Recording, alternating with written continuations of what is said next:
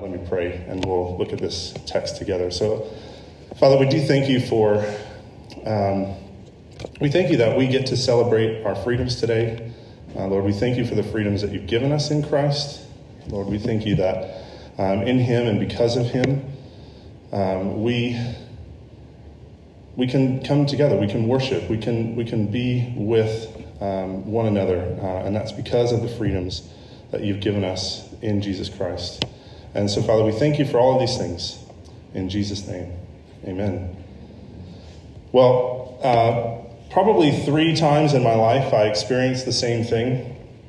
Those 3 times I was in a transition, a major transition in life. But I experienced the exact same thing 3 times in this major point of transitions over the last 10 years of my life. And I found myself, or better, Emmy and I found ourselves facing a situation where we needed a lot of courage in the midst of that transition. So one of them, it's going back quite a ways now, Emmy and I were moving from Chicago to San Diego. My whole life I'd lived in one place. I'd lived, I'm not kidding, not more than a mile from one road my entire life, from one main road that went from the lake in Chicago all the way out west. It was actually this Route 66, believe it or not. Never lived more than a mile from that point. And I found myself, just about the time I was turning 30, moving to San Diego, to Southern California, and it was a huge move. And I remember I was driving some of our stuff out there. Emily was still back in Chicago, and I was just driving a car by myself. And I remember I was probably in Nebraska or something, because there's nothing else to think about when you're in Nebraska. And I just said, oh my gosh, am I crazy? What are we doing? I experienced that again a few years later when Emmy and I were literally on a plane, moving to a country we'd never visited before, to a city we'd barely ever heard of before. And I remember we're on the plane, and I think Emmy and I, at about the same time, had the same feeling. It's probably the time when they locked the door, and they're like, you can't go anywhere now. And we looked at each other, and we're like, are we crazy? What is wrong with us? What are we doing? And we experienced it again this past spring. We'd committed to come here to be part of this church and part of what God's doing here. And then COVID hit. And it was probably May. And we're starting to pack up our house. And we're like, wait a second, are we crazy? What's wrong with us? Those are moments that we found ourselves, we needed strength, we needed courage. We needed that in order to get through. And that's exactly the kind of moment that the hero of our story, Joshua, finds himself. All summer long, we're looking at the book of Joshua. We're trying to learn, what is it to be strong and courageous? What does that actually mean? What does that look like to be strong and courageous? And what we've learned so far is that the strength and courage that we read about in the Bible, it's not the stuff of superheroes. It's not the Batmans, the Supermans, the Avengers. It's actually the stuff of everyday faithfulness. That if you want to have courage in the future, you want to have strength in the future, that means today doing the things of everyday faithfulness. And that's how you get there. Put it another way, I said it this way last week, if you're not faithful today, you won't be courageous tomorrow. It won't happen. And so how do you become that faithful person? How do you start making sure today that when the moment for strength and courage comes in the future, you have it? How do you do that? That's what we're going to see in today's passage. We get a glimpse into the life of a person who probably never needed more courage than he did in this moment. We get to look into his life. And what we're going to see is how his lifetime of faithfulness actually gave him courage in that moment. Not only that, we're going to see a pattern for faithfulness that if we follow it, if we incorporate that pattern of faithfulness in our lives today and tomorrow and next week and next month and next year, we'll have all the strength and courage we need when we need it. So let me try and put it one more way. Courage isn't something that comes upon you in the moment. That's not what courage is. It's something that is cultivated through a lifetime of faithfulness. Just before the sermon, I was reminding us of what we mean here at Christ Church when we talk about renewal and discipleship and what it really looks like to root the gospel deep down into your life. And it's through repeatedly, daily moving through these 4 postures of looking up, looking down, being lifted up, and being sent out. And that's actually the outline for today, up, down, up, and out. And just so you know, we're going to spend about half our time, okay, I'm just preparing you now, half of our time is point one. So when I get done with point one, don't worry, the next three are pretty short. Okay? So I don't want you getting nervous that I'm going to go on through the fireworks and hot dogs. Okay? We're going to get there together. And the reason I want to spend so much time on the first one is because it's absolutely critical that if we don't get this, we won't get the rest of it. And it's absolutely critical if we don't get what it really means to look up, we won't experience renewal. We've got to start there. And so Joshua in chapter 5 and into chapter 6, he moves right through these four postures. And so first he looks up. Now, if you've been following the story of Joshua so far, you'll know that they've just passed through the Jordan River by a miracle. God's done this incredible miracle, just like when they passed through the Red Sea. And then God has them push pause for a minute. Do you remember this? And just stop and remember everyday faithfulness. He has them go through these rituals, these festivals that are supposed to mark their faithfulness to the Lord. So they push pause and they do that before they move on. And so now it's time. Okay, I said last week was the moment the Eye of the Tiger was playing. Now it really is. Now is the time. This is the moment. It's time to fight the first battle. And the first city they come to is Jericho, which is a city surrounded by walls. In fact, ancient scholars think there's probably two walls, an outer wall and an inner wall. And humanly speaking, this is an impossible city to conquer. And before they go out to do this, Joshua, the text says, Joshua goes near it. Did you see that in verse 13? And the text doesn't tell us what's going through Joshua's head as he gets near Jericho and looks at it, but he's got to be remembering something that happened 40 years before. This isn't the first time Joshua went to Jericho. In the book of Numbers, it tells us about the first time Israel tried to enter into the promised land 40 years before. And at that time, Joshua was near Jericho. Perhaps Joshua was even in Jericho at that time. 40 years before, Moses led Israel right up to the other side of the Jordan River. And before they went in, he said, okay, I'm going to send out some spies. So he sends out 12 spies to do some recon. And when the 12 spies come back to report what they found, 10 of the 12 say, guys, we can't do this. There are giants living there, and we are like grasshoppers to them. We can't do this. But 2 of the spies said, no, come on. Well, we can do this. We can do this. And the names of those 2 spies, Caleb and Joshua. Listen to what Joshua said 40 years before in Numbers chapter 14. The land we passed through and explored is exceedingly good. If the Lord is pleased with us, he will lead us into that land, a land flowing with milk and honey, and will give it to us. Only do not rebel against the Lord, and do not be afraid of the people of the land, because we will devour them. Their protection is gone, but the Lord, catch this phrase because we've heard it, the Lord is with us. Do not be afraid of him. But if you read on in Numbers, you find out that they were afraid and they did rebel. And so God promised that none of the adults from that generation would enter into the land, that they would be cursed to wander for 40 years until they all died. And all of them did die except 2, Caleb and Joshua. God promised them that because of their faith and their courage, that they alone from their generation would get to enter into the land. And this is where we find Joshua now. He's crossed the Jordan. He's entered the land.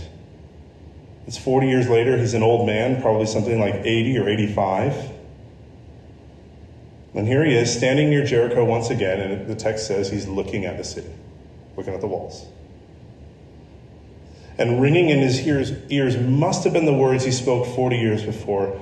Do not rebel against the Lord. And do not be afraid of the people of the land. The Lord is with us. Do not be afraid of them. And not only is that probably ringing in his ears, but the words repeated 4 times in chapter 1, just a few days before, not that long before, 4 times, be strong and courageous. It's got to be swimming around in his head as he's looking at the walls. And here's what we need to notice from all this. Fear is actually rebellion. That's what Joshua said in Numbers 14. Only do not rebel against the Lord and do not be afraid. A better way of saying that would actually be, only do not rebel against the Lord by being afraid. And so fear is actually rebellion. Now, let's be honest, not all fear is rebellion. Being afraid of falling off a mountain while hiking, that's not rebellion. That's normal stuff. Being afraid of spiders, it's kind of weak, but it's not rebellion. Being afraid of sea monsters, totally valid. Okay? But not rebellion. None of that is rebellion. But the fear that leads you to disobey God, because you're afraid of what will happen if you do, that's rebellion. And so in that instance, fear is rebellion. Because what is rebellion? Rebellion is disobedience. If God asks you to do something or to live in a certain way, but you don't do it out of fear, that's rebellion. And as Joshua draws near to Jericho and looks up at the city, he must have had all this swimming in his head. And then look what happens, and I love this. I love it. Because right there in verse 13, what does it say? It says this. Now when Joshua was near Jericho, he looked up. Looked up. That's the first posture. That's the first posture of how we daily, faithfully, over and over again grow as a Christian. Now, I don't want to make too much of that, but that is what he's doing. Let's read it. Verse 13. Now when Joshua was near Jericho, he looked up and saw a man standing in front of him with a drawn sword in his hand. And it actually says that Joshua went up to him. It says he went up to him. Now, remember, Joshua's 85 years old, and he's standing in enemy territory near an impossible city for him and his fighting men to take. This heavily fortified city. And here Joshua looks up, and he sees a man standing with a drawn sword in his hand. And so the implication there is that the man with the sword is ready for battle. He's armed and ready. And it says Joshua went up to him. What that's really saying is Joshua got up in his face. He's already in front of him. He doesn't need to, he's already there. He already sees him. And so when it says he went up to him, it means he went up to him. The 85-year-old man gets up in the face of a soldier who's got his sword out. And look at what Joshua says. He went up to him and asked, "Are you for us or for our enemies? Choose." In other words, you can fight me to the death, or you can bow the knee to me and join my army. Doesn't give him any other options. You can choose. You're either for me or against me. And the man says to him, "No." Are you for me or against me? He said, "Neither."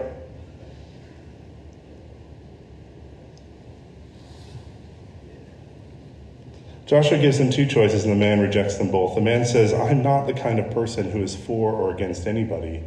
People are for or against me." That's who Joshua's come up against. Look what he says, the man says in verse 14.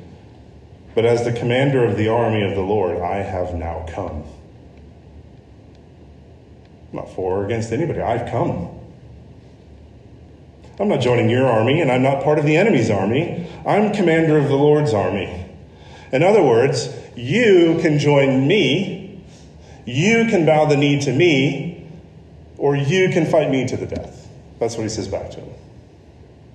And when the man says that, Joshua instantly realizes he's not looking up at just anybody. Because look what happens, verse 14.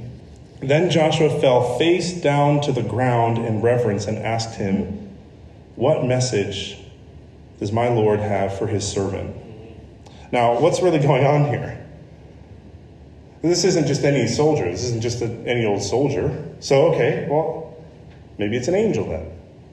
Maybe it's an angel. Joshua asked for a message, and that's what an angel is, right? A messenger. No, he's not an angel. Not an angel. There's a couple times in the Bible when a person meets an angel and the person bows down to them, and the angel never lets them, always says, "Get up." Immediately get up. Back on your feet, because angels are not supposed to be worshipped. There's only one who's worthy of being worshipped. And that's exactly what's happening here when it says Joshua fell face down to the ground in reverence. Reverence is another way, an Old Testament way of saying Joshua fell face down in worship. And what the commander of the army of the Lord doesn't do is stop him from that. Instead, look what he says. He says, take off your sandals, for the place where you are standing is holy. Now, you might have heard that phrase before. It was used earlier on in the Bible when Moses meets God in the burning bush. And so here's what this means. Joshua is not standing in front of any man. He's not standing in front of an angel. He is standing in front of God himself. Take off your shoes, cleanse yourself, because you are in the presence of the holy, in the presence of God himself. Now, wait a minute. When Moses met God, he never saw human form. And Moses met God a lot. When Moses met God, God was cloaked in fire or smoke, or if you remember, God covered his face when he passed by. And so what's the difference here? Are you ready for this? You ready? Who is this? This is Jesus. Joshua is meeting Jesus face to face. The commander of the Lord's army is Jesus Christ. And maybe you're saying, okay, hold on, wait a minute. How can that be? Because he wasn't going to be born for like another 1,000 years. So how is this possible? Well, remember, Jesus Christ is the eternal Son of God, existed for all eternity. And there are a few points in the Old Testament where he shows up in human form. You know, Abraham meets him as a priest. Jacob meets him as a wrestler. Daniel's friends, they meet him in a fiery furnace. And Joshua meets him standing outside of Jericho. And there's two things I want us to glean from that. Number one, Joshua meeting God in human form, and Abraham and Jacob and all the others, it means that God can and will come in the form of a man to save his people. It's telling us that through the whole Old Testament. And we're going to come back to that idea in a little bit. But secondly, what Joshua experiences here when he meets Jesus Christ face to face is exactly what it is to look up, to have an encounter with the holy, with the transcendent God. And what does he do? He bows down in reverence. In other words, he worships. And here's what this is showing us, and the rest of the Bible proves this out to be true. Worship is the foundational act of all Christian growth. If you are not a worshiping person, you are not a growing Christian. It's the foundational act of all Christian growth, Christian discipleship, Christian sanctification, however you want to phrase it. Worship is the foundation. And I don't mean singing songs, although that's part of it.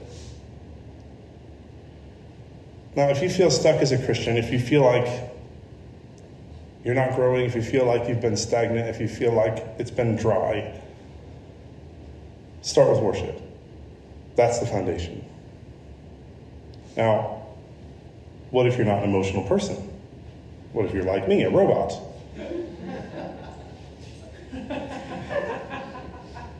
Robots can't worship, can they? All right, what if you don't feel like worshiping? Isn't that inauthentic then? Right? Isn't it inauthentic if you don't feel like it, but you do it? That's inauthentic in our society today. To do something I don't feel.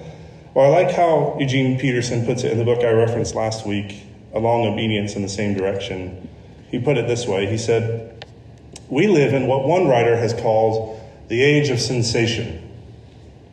We think that if we don't feel something, there could be no authenticity in doing it. But the wisdom of God says something different. That we can act ourselves into a new way of feeling much quicker than we can feel ourselves into a new way of acting. Worship is an act that develops feelings for God, not a feeling for God that is expressed in an act of worship. When we obey the command to praise God in worship, our deep essential need to be in relationship with God is nurtured. Now, did you catch that right in the middle? We can act ourselves into a new way of feeling much quicker than we can feel ourselves into a new way of acting. So here's the point. If you want to unlock your potential for Christian growth, if you want to become a more faithful person, a holier person, a more righteous person, more of a servant, more loving, more patient, more kind, any of those things, don't start with kindness. Don't wake up tomorrow and be like, I'm going to be a kind person today and go. You start with worship. You worship the God who's kind. Do you want to become more righteous? You don't wake up and say, I'm going to be righteous today. You wake up and you worship the God who is righteous and holy in all of his ways. You start with worship. Because inevitably, here's what happens when you have an encounter like this. When you look up to worship, when that happens, inevitably, the next thing is you look down or you fall down. And that's what happens to Joshua. He has an encounter with God himself, and what does he do? He falls down. And that's our second point. Now remember, first point, longest one, okay? The next three are shorter. What's the next thing? He looks down. Years and years ago, I think I've told you guys about a job I used to have when I was in college. I worked in the gym. I know you can tell. And our gym in Chicago was the gym that the NBA teams would use when they played the Chicago Bulls. They'd come and have a practice. The NBA would hold their annual rookie camp there where all the guys coming out of college would try out. And one year I was working the rookie camp in the summer, and in the schedule there was like a big kind of break in the middle of the day where everyone ate lunch. And I was like, hey, I'm done with lunch, and no one's coming back for another half hour, 45 minutes. So I'm just going to go in the gym and I'll just shoot around. And, I'll work on some of my skills, between the legs and my slam dunking skills, which don't exist. And so I'm in the gym all by myself. There's literally no one else in there. Everyone's out to lunch. And I did kind of notice above me, above the hoop that I was playing on, there was somebody very large in stature standing there, but I didn't really pay much attention because I didn't think it would be anyone important because everyone's out to lunch. So I just kept goofing around, and then as everyone came back, I took my ball and I looked up to see who the guy was. And the man's name was John Thompson. John Thompson was a legendary coach at Georgetown University for 27 years. He's the first African-American coach to lead a team to the NCAA championship. He won a gold medal as the coach of the Olympic team. He coached players like Patrick Ewing and Alonzo Mourning, Dikembe Mutombo. These names mean something to some of you, I know. Allen Iverson, AI. He coached AI. Some of the best to ever play the game. And Coach Thompson will go down in the annals of history as one of the greatest basketball coaches of all time. And when I realized that he was watching me, I about melted into the floor.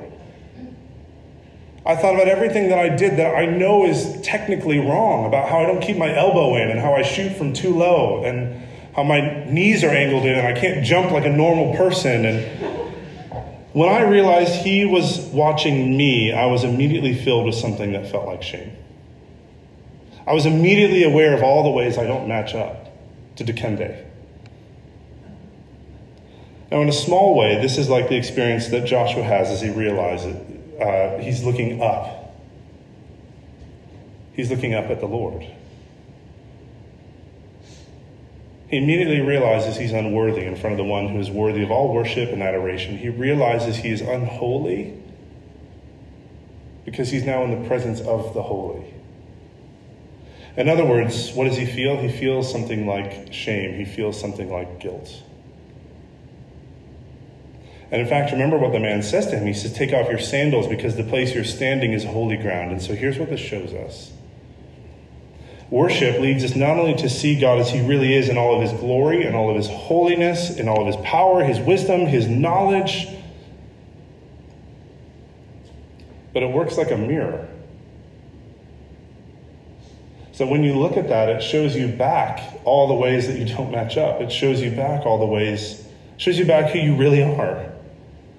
And in the presence of the holy, we can't help but recognize our own unholiness. In the presence of glory, we can't help but recognize our own ingloriousness. And the result then is confession. The result is submission. And by the way, this is how someone becomes a Christian in the first place. A person becomes a Christian through repentance. No one becomes a Christian by saying to God, hey, are you for me or for my enemies? That's not how you enter in. No one becomes a Christian by saying to God, are you for me or my enemies? In other words, no one ever became a Christian by asking God to submit to them. You have to submit to God. You have to humble yourself before God and repent. And in essence, you say, I need you. I need to submit to you. I repent of all my unrighteousness. And it's when you do that that he gives you his righteousness. It's when you do that he becomes your commander. And now guess what? He fights for you. He holds the sword for you. Now, not only is that the way a person becomes a Christian, but it's actually the only way that we continue to grow as a Christian. And that's why worship is the key, the foundation to all Christian growth. Worship opens us up to confession, to repentance. And notice the absolute change in Joshua's questions. Right? First he says, before he knows who he's talking to, he says, are you for me or against me? That's his first question. Then he realizes who he's talking to. And look what he says in verse 14. What message does my Lord have for his servant? That's complete repentance. From you must serve me to I must serve you. And just like worship isn't a feeling, neither is repentance. It's not feeling sorry for your sin. Repentance is a decision, an act that leads you to become a repentant person. Repentance is a decision to no longer ask God to serve you, but for you to choose to serve God with your whole life, to let him be your commander, rather than you trying to command him. And so here's how this works. The more you look up, the more you'll look down. But God never leaves us looking down. For those who are repentant, God always lifts them up. And that's point 3, up, down, up. And the way God lifts Joshua up is over in chapter 6, verse 2. It says, then the Lord said to Joshua, and by the way, this is still the man with the sword, the commander of the Lord's army speaking. See, I have delivered Jericho into your hands, along with its king and its fighting men. Now, this is really significant, what he says here. I want to make sure that you see this, because did you notice the verb there that's used when he says, I have delivered Jericho? It's, I'll nerd out for a minute. That's called present perfect. Not I have delivered in the past. Not I will deliver in the future. I have delivered. From God's perspective, Jericho, it's already defeated. All Joshua and Israel have to do is walk in. And if you read the story, actually, all they have to do is walk around, because that's what they do. They walk around the city. And there's a real strangeness to how Joshua and the Israelites take Jericho. And this doesn't happen in any of the other cities they take. They don't walk around it for 7 days. When they take any of the other cities, it's the only one. This isn't normal warfare. But this one is strange, because look again. Remember, the hearts of the people of Jericho, they're melting in fear. The soldiers, the fighting men, they're afraid. They've all lost their courage. In verse 1, it says they've locked up the gates. No one's coming in and out because they're afraid. And so if ever there was a time to charge the city, to knock down the gates, to go flooding in, this was it. But look at what God asked them to do. Verse 3, march around the city once with all the armed men. Do this for 6 days. Have 7 priests carry trumpets of ram's horns in front of the ark. On the 7th day, march around the city 7 times with the priests blowing the trumpets. When you hear them sound a long blast on the trumpets, have the whole army give a loud shout. Then the wall of the city will collapse and the armor will go up. Everyone straight in. In other words, the city's in fear. The king is afraid. The fighting men are cowards. So go for a walk. Do it 6 days. And then blow some trumpets. And on the 7th day, go for 7 walks. And after you finish the 7th lap, blow the trumpets really long. And then that's how you'll win. What? And of course, if you read the rest of the chapter, that's exactly what they do, and that's exactly what happens. Now, why this strange way of delivering Jericho? Why not the conventional way, with swords? Why tire themselves out by going for long walks for 7 days, and a really long one on the 7th? And have they done enough walking over the last 40 years? We know they're good at it. They don't need to prove it again. Well, here's why. What did the man with the sword say? I have delivered Jericho into your hands, along with the king and his fighting men. In other words, the Lord fights the battle. The Lord fights the battle. He's the man with the sword. He's the commander of the army of the Lord. And so if God can use his sword to defeat Jericho, then he can use his sword to defeat all the rest of the cities they're going to go and take. That's why this is here. That's why God defeats Jericho in this strange, miraculous way. It's why he appears to Joshua holding a sword. Jericho is the first battle, and God wants to establish for Israel that he really has fulfilled his promise to go with them. Now, remember I said earlier, the fact that Joshua meets Jesus, he meets God in human form, means that God will one day come in human form to save his people. And that's exactly what he does in the person of Jesus Christ. Only this time, when he comes as Jesus Christ, he doesn't hold the sword. This time he takes the sword. At the end of his life, Jesus Christ is handed over to his enemies who beat him and mock him and crucified. And yet, as strange as it sounds, that beating, that crucifixion, that taking of the sword is the act that Jesus used to defeat his enemy and our enemy. That's how he defeats the twin enemies of sin and death. Because he took the sword and died, you can be forgiven of all your sin. Because he took the sword and died, you can overcome death. And this is what it means to really be lifted. This is what it is to be lifted up. In 1 Corinthians 6, it says this: by his power, God raised the Lord from the dead, and he will raise us also. That's what it is to be lifted up, to be raised up. Now, if he's willing to do that for you, to use the very same power he used to raise Christ from the dead, to raise you from the dead, how much more is he willing to meet you in your daily battles?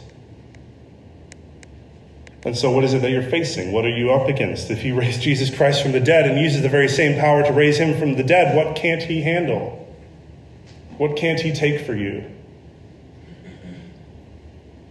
Well, let's keep following how this works. The way we grow as Christians is through regular faithful actions, through faithfully moving through these postures every day, looking up, looking down, being lifted up, and then finally being sent out. Point 4, verse 6.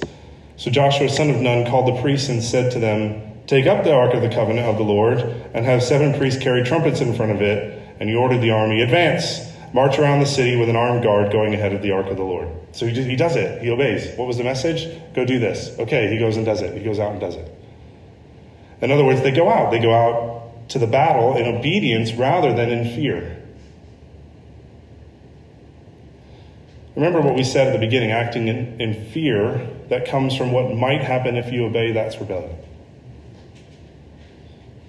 But that's not what Joshua, that's not what Israel does. They go out. And the same principle is at work in them that Paul talks about in 2 Corinthians when he says this. And I'm going to read you almost the entire chapter, but after that, a couple more things to say and then we'll be done. So settle in, because I'm going to read you almost the whole chapter of 2 Corinthians chapter 4, starting in verse 7. But I want you to hear this, because what Paul is talking about is exactly what Joshua and Israel has just walked through, and what they will walk through if you read the rest of the chapter. For God, who said, let light shine out of darkness, made his light shine in our hearts to give us the light of the knowledge of God's glory displayed in the face of Christ. Isn't that exactly what Joshua experienced? The face of Christ. He meets him, the one who's holding the sword. But we have this treasure in jars of clay to show that this all-surpassing power is from God and not from us. They march around the city for 7 days. We have this treasure in jars of clay to show that this all-surpassing power is from God and not from us. We are hard-pressed on every side, but not crushed. Perplexed, but not in despair. Persecuted, but not abandoned. Struck down, but not destroyed. We always carry around in our body the death of Jesus, so that the life of Jesus may also be revealed in our body. 9 times in chapter 6, it mentions that they're supposed to carry the Ark of the Covenant as they walk around the presence of the Lord. and what's in it reminds them of how he saved them from slavery in Egypt. We always carry around in our body the death of Jesus, so that the life of Jesus may also be revealed in our body. For we who are alive are always being given over to death for Jesus' sake, so that his life may also be revealed in our mortal body. So then, death is at work in us, but life is at work in you. It is written, I have believed, therefore I have spoken. Since we have that same spirit of faith, we also believe and therefore speak, because we know that the one who raised the Lord Jesus from the dead will also raise us with Jesus and present us with you to himself. Raised up. All of this is for your benefit, so that the grace that is reaching more and more people may cause thanksgiving to overflow to the glory of God. Raised up, sent out, so that what happens? More worship happens. Therefore, we do not lose heart. Be strong and courageous. Therefore, we do not lose heart, though outwardly we are wasting away, yet inwardly we are being renewed day by day. Every day, faithfulness. For our light and momentary troubles are achieving for us an eternal glory that far outweighs them all. So we fix our eyes not on what is seen, but on what is unseen. Since what is seen is temporary, but what is unseen is eternal. There's just so much in there. But listen to verse 16 again. Therefore, we do not lose heart. Be strong and courageous. Though outwardly we are wasting away, yet inwardly we are being renewed day by day. Faithfulness every day, up, down, up, out, up, down, up, out, day by day by day by day. For our light and momentary troubles are achieving for us an eternal glory that far outweighs them all. So the challenges that you are facing, the difficulties that you are up against, do you know what that's saying? It's saying that those things are actually bringing about the glory of God in you. And so don't turn away from them, but lean into them. So we fix our eyes on what is seen, not on what is unseen, since what is seen is temporary, but what is unseen is eternal. And let's just put this all back together, up, down, up, out. If you want to be strong and courageous, tomorrow, next month, next year, then today, walk through those 4 postures. That's how it works. So when you open up your Bible to read it 3 or 4 times. The first time, look up. What can you praise God for? The second time, look down. God, what do I need to confess from this? The third time, read it through and say, God, how are you lifting me up? What have you done to lift me up? And then read it one more time and say, God, what do I need to go and do? How do I need to go and live? Up, down, up, out. Do it every day, faithfully. And if you do that over and over and over again, you will become strong and courageous. That's how you grow. That's how you do it. Now, just in case you haven't noticed it, it's also how we walk through our worship services. You just see it on here. It says on there, looking up, looking down, lifted up, sent out. That's how you do it. Up, down, up, out. I really can't make it more clear. If you want to be strong, do that every day. Let me pray. Our Father, we say thank you that you are the God who came in human form in order to save your people. Please would you meet us in our challenges. Please would you meet us in our trials. We ask it in Jesus' name. Amen.